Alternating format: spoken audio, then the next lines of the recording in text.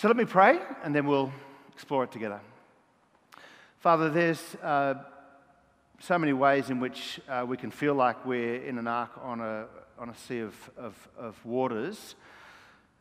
In this narrative that has been given to us so long ago, the waters are the rising floods of your just wrath against sin and stubbornness, and yet you, by grace, lifted a family up above the waters, and you opened a window for Noah and asked him to look out and receive the promises that you've made. And so we tonight look through the same door by faith at something yet unseen, and we claim the promise as our own, and we do so in a way that we pray will transform our lives for Christ's sake. Amen. So tonight's our creative service, and we're offering you a new set of eyes to look through a window in the ark of this pain. A new set of eyes, not just, of course, what you see here, but rather to open the eyes of your heart. Who knew your heart had eyes? Ephesians chapter 1. So we're offering a new set of eyes, not the old set of eyes that sees only pain and suffering in our world and gets overwhelmed by it.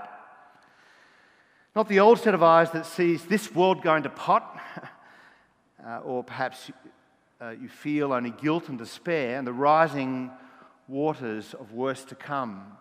But rather new eyes that look for the promises of God and then feasts on them, and then is nourished by them through life and work. This is about a new set of eyes that looks for, like purposefully and intentionally looks for, the leaf in the mouth of the dove. I'll explain that in a moment. Well, I'll explain it now. My text tonight is Genesis chapter 8, verse 10. In your zine, it's on page 7. Noah waited 7 more days and again sent out the dove from the ark. When the dove returned to him in the evening, there in its beak was a freshly plucked olive leaf.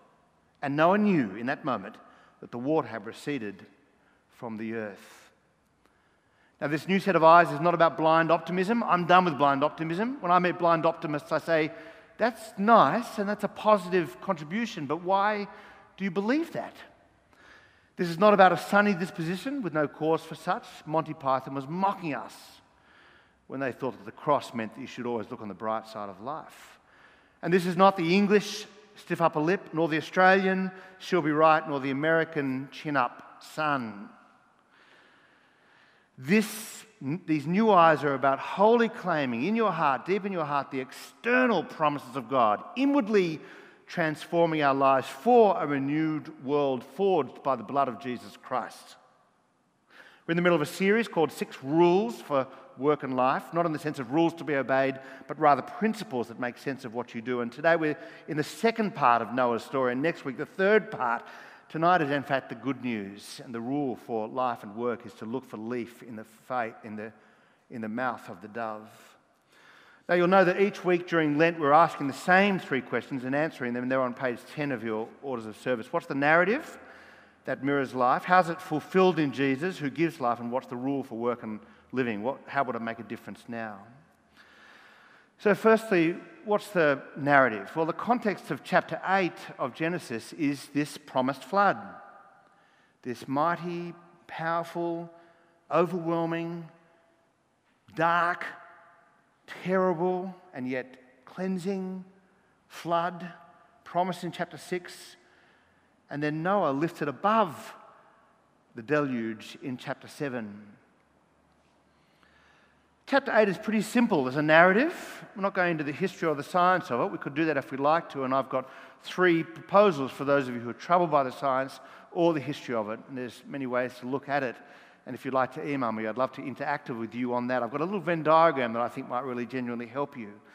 But what we're doing instead is just reading the narrative as it is and asking ourselves, how might it, this narrative has been around for millennia and it's instructed people in the ways of, like my children, for example, understand this story. They get it more than adults do, like what it's actually meant to mean. Chapter 8 is pretty simple and involves God remembering Noah there in the flood. The first part of chapter 8 is about the waters receding in verses 1 through 5. Did you notice that? The waters receded. The waters receded. And so you've got this moment for Noah where he's in between the flood and the restoration of the earth. He's creaking back and forth, not knowing what's next, believing the promises of God, a covenant made with him. It requires patience to live in that world. The first part is the floods receding. But the waters are still there. And so the second part is the little window in verses 6 through 14.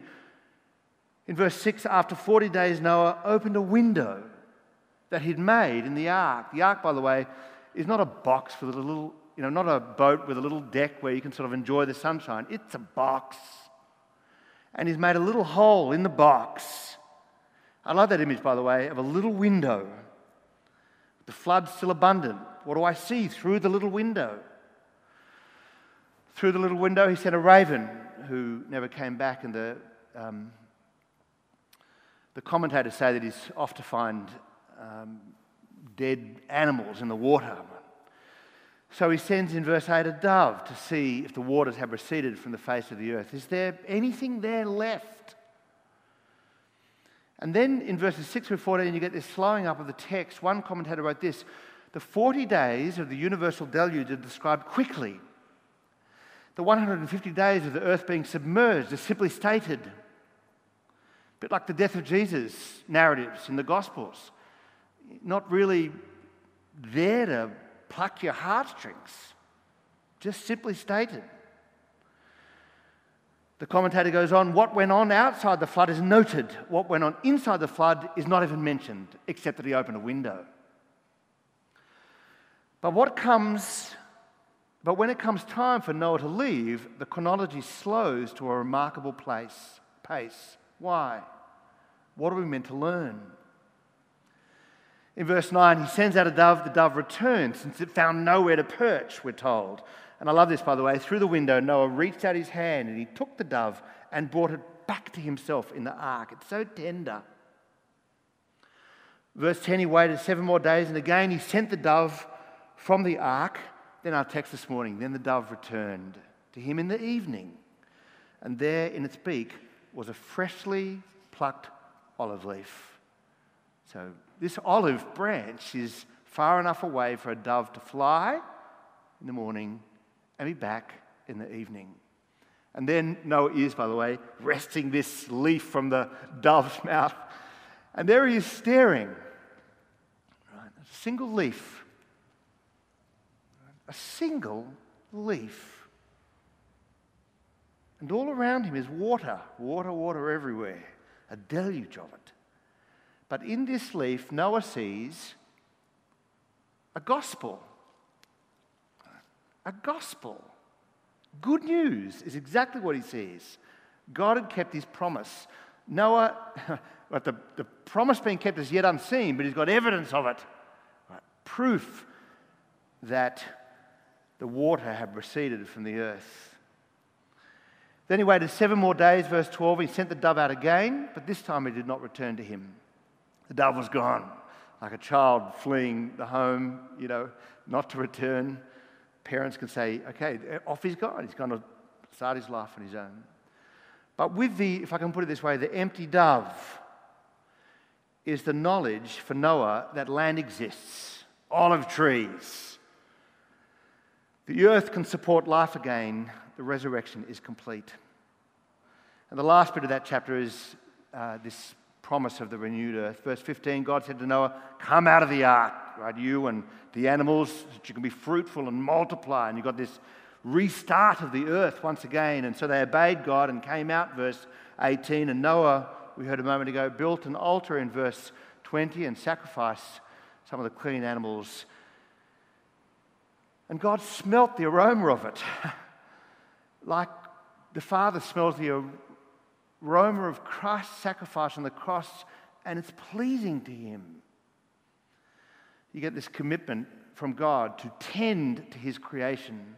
The Lord smelled the pleasing aroma and said, in his heart, never again will I curse the ground because of humans, even though every inclination of the human heart is evil from childhood. You can learn that next week. Never again will I destroy all living creatures as I have done. as long as the earth endures, seed time and harvest, cold and heat, summer and winter, day and night will never cease. Good news. So secondly, how is this narrative fulfilled in Jesus Christ, who lived and died and rose again and gives me life? I love that image, by the way. The dove returns in the evening, and there in its beak was a freshly plucked olive leaf. Here's one of the simpler and more beautiful pictures that you'll ever hear. It's the first sign of the restarting of God's creative purposes and process in his world. It's a reboot, if you will, of the world. Trees and plants are growing again. Now, that leaf is never mentioned again in the Bible, although olive branches are everywhere as signs of the blessing of God. But the leaf is for Noah a foreshadow, a taste of something to come, a beautiful thing that gets his eyes off the flood and onto the thing yet unseen, which is the promises of God. Life back on earth. It's small. It may look tiny and meaningless, and yet it's concrete evidence that life is coming. Well, that idea, the New Testament is strong on. The idea of one smallest thing as a foretaste of something bigger to come. And namely, it's this: Jesus' resurrection, that empty tomb, not a dove flying off, but Christ risen from the dead, is a foretaste of a future to come. That's exactly what the Apostle Paul argues in 1 Corinthians 15 when he wrote to the Christians in Corinth in ancient Turkey, in Greece, ancient Greece, and he writes, "But Christ has indeed been raised from the dead," he says, "the first fruits of those who have fallen asleep." Any farmer will tell you that if a crop comes, all the fruit comes out at the same time, the farmer comes along and says the fruit looks ripe, and he takes one piece of fruit and he takes a bite of it, slices right in and sees if it's juicy and ripe and beautiful. And then he can look out across the entire crop and say, basically, it's the same for them as for this first fruit. Christ is like the first fruits of anybody who's already died. The fruit ahead of the harvest, the leaf in the mouth of the dove. And therefore the future in Christ is bright. Apostle Paul goes on, each in his own turn, Christ, the first fruits, the leaf, and then when Christ comes, those who belong to him. Then, says Paul, the end will come when he hands over the kingdom of God the Father to God the Father after he has destroyed all dominion, authority, and power, every evil, every injustice that is opposed to him. For he must reign until he has put all enemies under his feet, a promise that was offered originally to the first man, Adam, but now coming in this second man, Jesus Christ. And we discover that the last enemy to be destroyed is death. Death, of course, is the ultimate flood that we'll all experience. But the Apostle Paul says, because Christ is risen from the dead, that sting is no longer alive. Which means you can confidently live today and even die tomorrow, knowing that Jesus Christ is risen from the dead and he must reign and he will reign until all enemies are under his feet. The last one to be destroyed is death itself. Now, you and I live in a world of death, of sin and of rebellion and of rising floodwaters. But Christ has been risen from the dead, so I'm going to open up a window. And I'm going to look out that window, and I will look to him, and I know my future. To quote author Jared Wilson, and God's plan isn't simply to evacuate them off this cursed earth and into heaven. It's not just a flight from earth, but rather to bring a flood of heaven, a flood of glory to earth, to restore it. He will vanquish the curse. This is good news.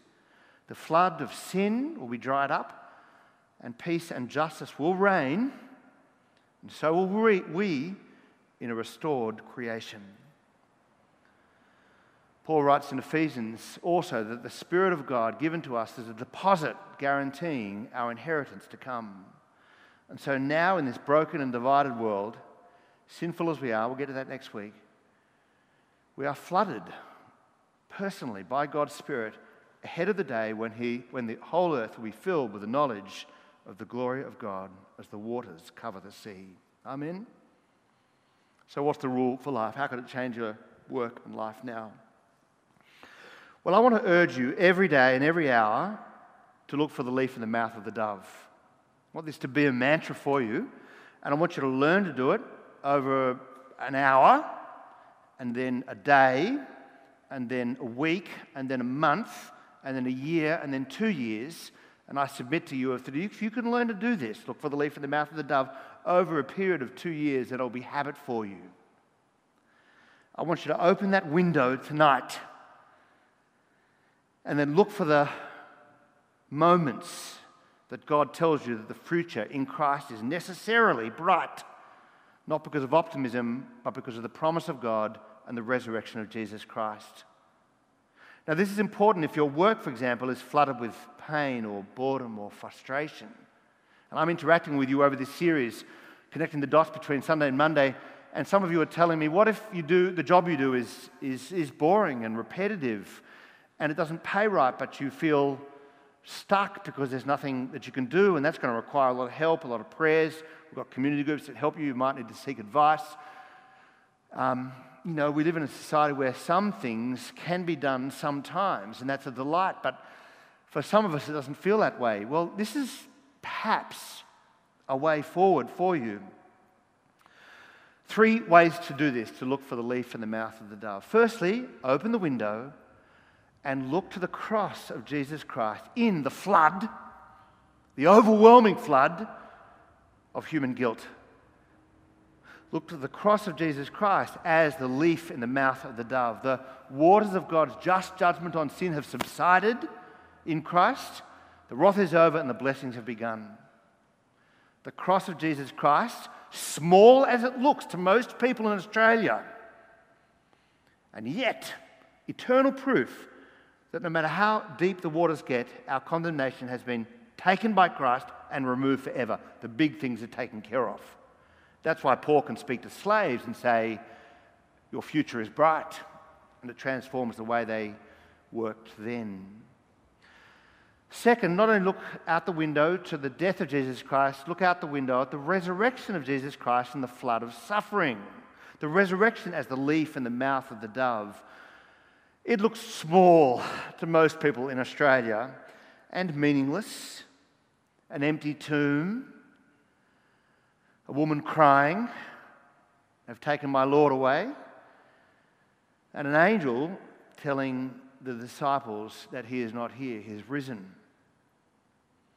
But that empty tomb lit a fire of hope in not just the 12 disciples, nor the 150 that were in the upper room that day, or the 500 that saw him risen from the dead, as it says in 1 Corinthians, but it lit fires of hope all around the ancient world, such that within 400 years, 400 million people believed that Jesus Christ was risen from the dead and Lord of all. And therefore I could face life and death with hope. We need to remember the resurrection of Jesus Christ as gospel hope. For my body, decaying as it is, it will be restored, and in a restored creation through the work of Christ. And we need to remember this every day, because life is not easy. Some of us look around like Noah, perhaps out that window at the floods, and we see only the raging torrent, no horizon, simply the grey seas meeting the grey skies. And our eyes see only water rising. And we feel lost and perhaps adrift, hopelessly tossed on the endless current of murky chaos. Psalm 61 verse 1 in the King James Version is one of my favourite psalms. It goes like this: "Save me, O God, for the waters have come into my soul." I'm overwhelmed with pain. I didn't have this in my notes, but if you go down to the Garrison Church down in the rocks, on the northern wall is a stained glass window called the Somerville window, and I want you to go down and have a look at it sometime. It was put together by the parents of William George Somerville after they lost him in a shipwreck in 1876, aged 26, off the Yarra Yarra, off Stockton Beach in Newcastle. Apparently you can scuba dive the Yarra Yarra even today, and I'm willing, if you're willing, to, if it's possible, I don't know if it's possible, somebody Google it later. I'm willing, if you're willing, to go and scuba dive the Yarra Yarra as a gospel thing. They put this window up, and right at the very bottom in small writing is Psalm 69, verse 1. Parents put this up. Save me, O God, for the waters are come into my soul. I am in grief at the loss of my son. And yet the two pictures that are in the stained glass window, high in the stained glass window, are Christ calming the storm and Jesus Christ walking on water. Two separate events in the Gospels, both leaves in the mouths of a dove, both saying that in the storm, he is Lord, Lord of all. In the resurrection, we catch a glimpse of our future, something that at first glance doesn't look like very much. Look for the leaf in the mouth of the dove. And thirdly and finally, and perhaps most importantly, not most importantly because it's the one we forget. What I want you to do is look for evidences of God's grace in life now, in work now, in your relationships now. Look for moments where you say, that's the future of our world because of the life, death, and resurrection of Jesus Christ. And so, for example, when you see an act of humility at work in a sea of arrogance, close your eyes and say, that's the future. Because the future of the world is humble. Because that comes from the heart of God.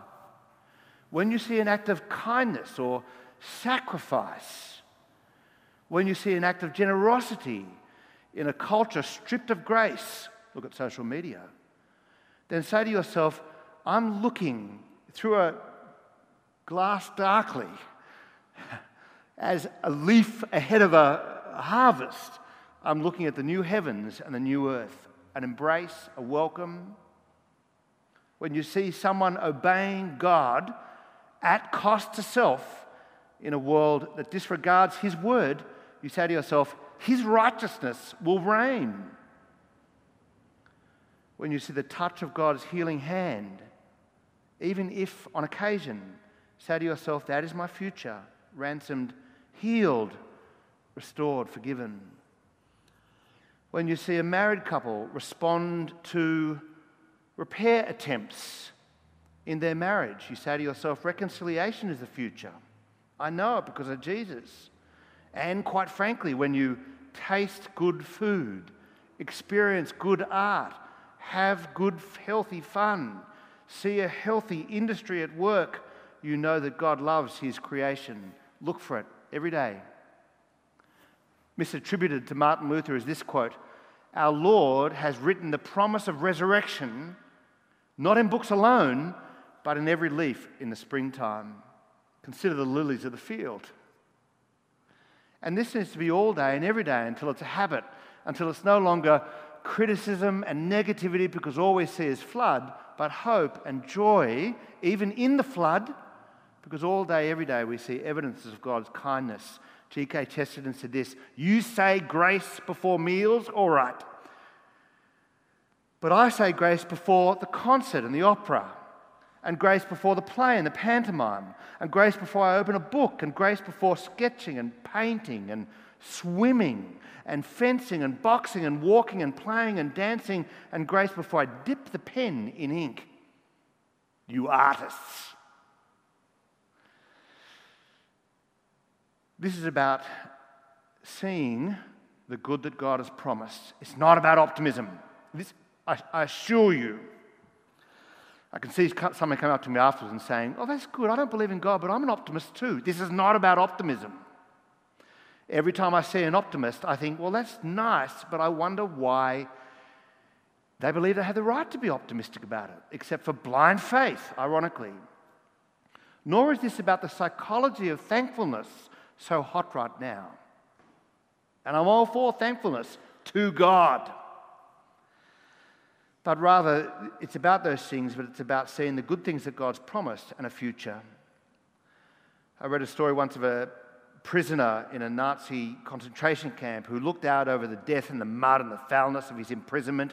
In many ways, the mud represented how people felt. There was no beauty in that place, a little bit like an overwhelming flood. But then he saw a single, beautiful, sweet flower growing in the middle of the muddy camp. Right, life will have its way. Life in the midst of all the death. And he looked at that plant and he decided in that moment, if this small thing could come out of so much death, then perhaps there was hope. Well, a follower of Jesus Christ doesn't say perhaps there is hope. A follower of Jesus Christ, he is sure of that hope. He is convinced of it. Even in our weakness, we'll come to that next week. Jesus, for a Christian, is the shoot of life in the midst of the muddy camp, midst of death. The first fruits of those who've fallen asleep. The one who experienced suffering so that I could experience life. That's why you can have joy in suffering, not mere happiness. It's not about having chin up, but rather leaning on the promises of God and their glimpses in the flood. In the flood. We need to learn again to look for the leaf in the mouth of the dove. Amen. I'm going to pray and then give you an opportunity to respond, and you could do that in many ways. One of them could be actually to write on that card. I want you to pull that card out and grab a pen that's at the end of the pew or somebody's handbag, and you can start writing now. You know, here's a thought. You could even respond with a prayer in it. You have to put your name on it, love your name on it, but you don't have to put your name on it, and pop a prayer in the back. That'd be a response, or a question or a comment, or even some feedback for the creative team. They'd love to hear that too. But I want to give you an opportunity also to pray. So have a think now. Are you someone who wants to pray here? I'm going to walk down this aisle and give you the microphone if that's something you'd like to do. So I'm going to begin, if you don't mind. Father, Jesus Christ is our hope. Insignificant as his death was. Small in appearance as that empty tomb was. He, in fact, is our hope. Proof that there's life on the other side, even of death. First fruits of those who've fallen asleep. But Father, help us each day to look for evidence of your mercy, of your promise.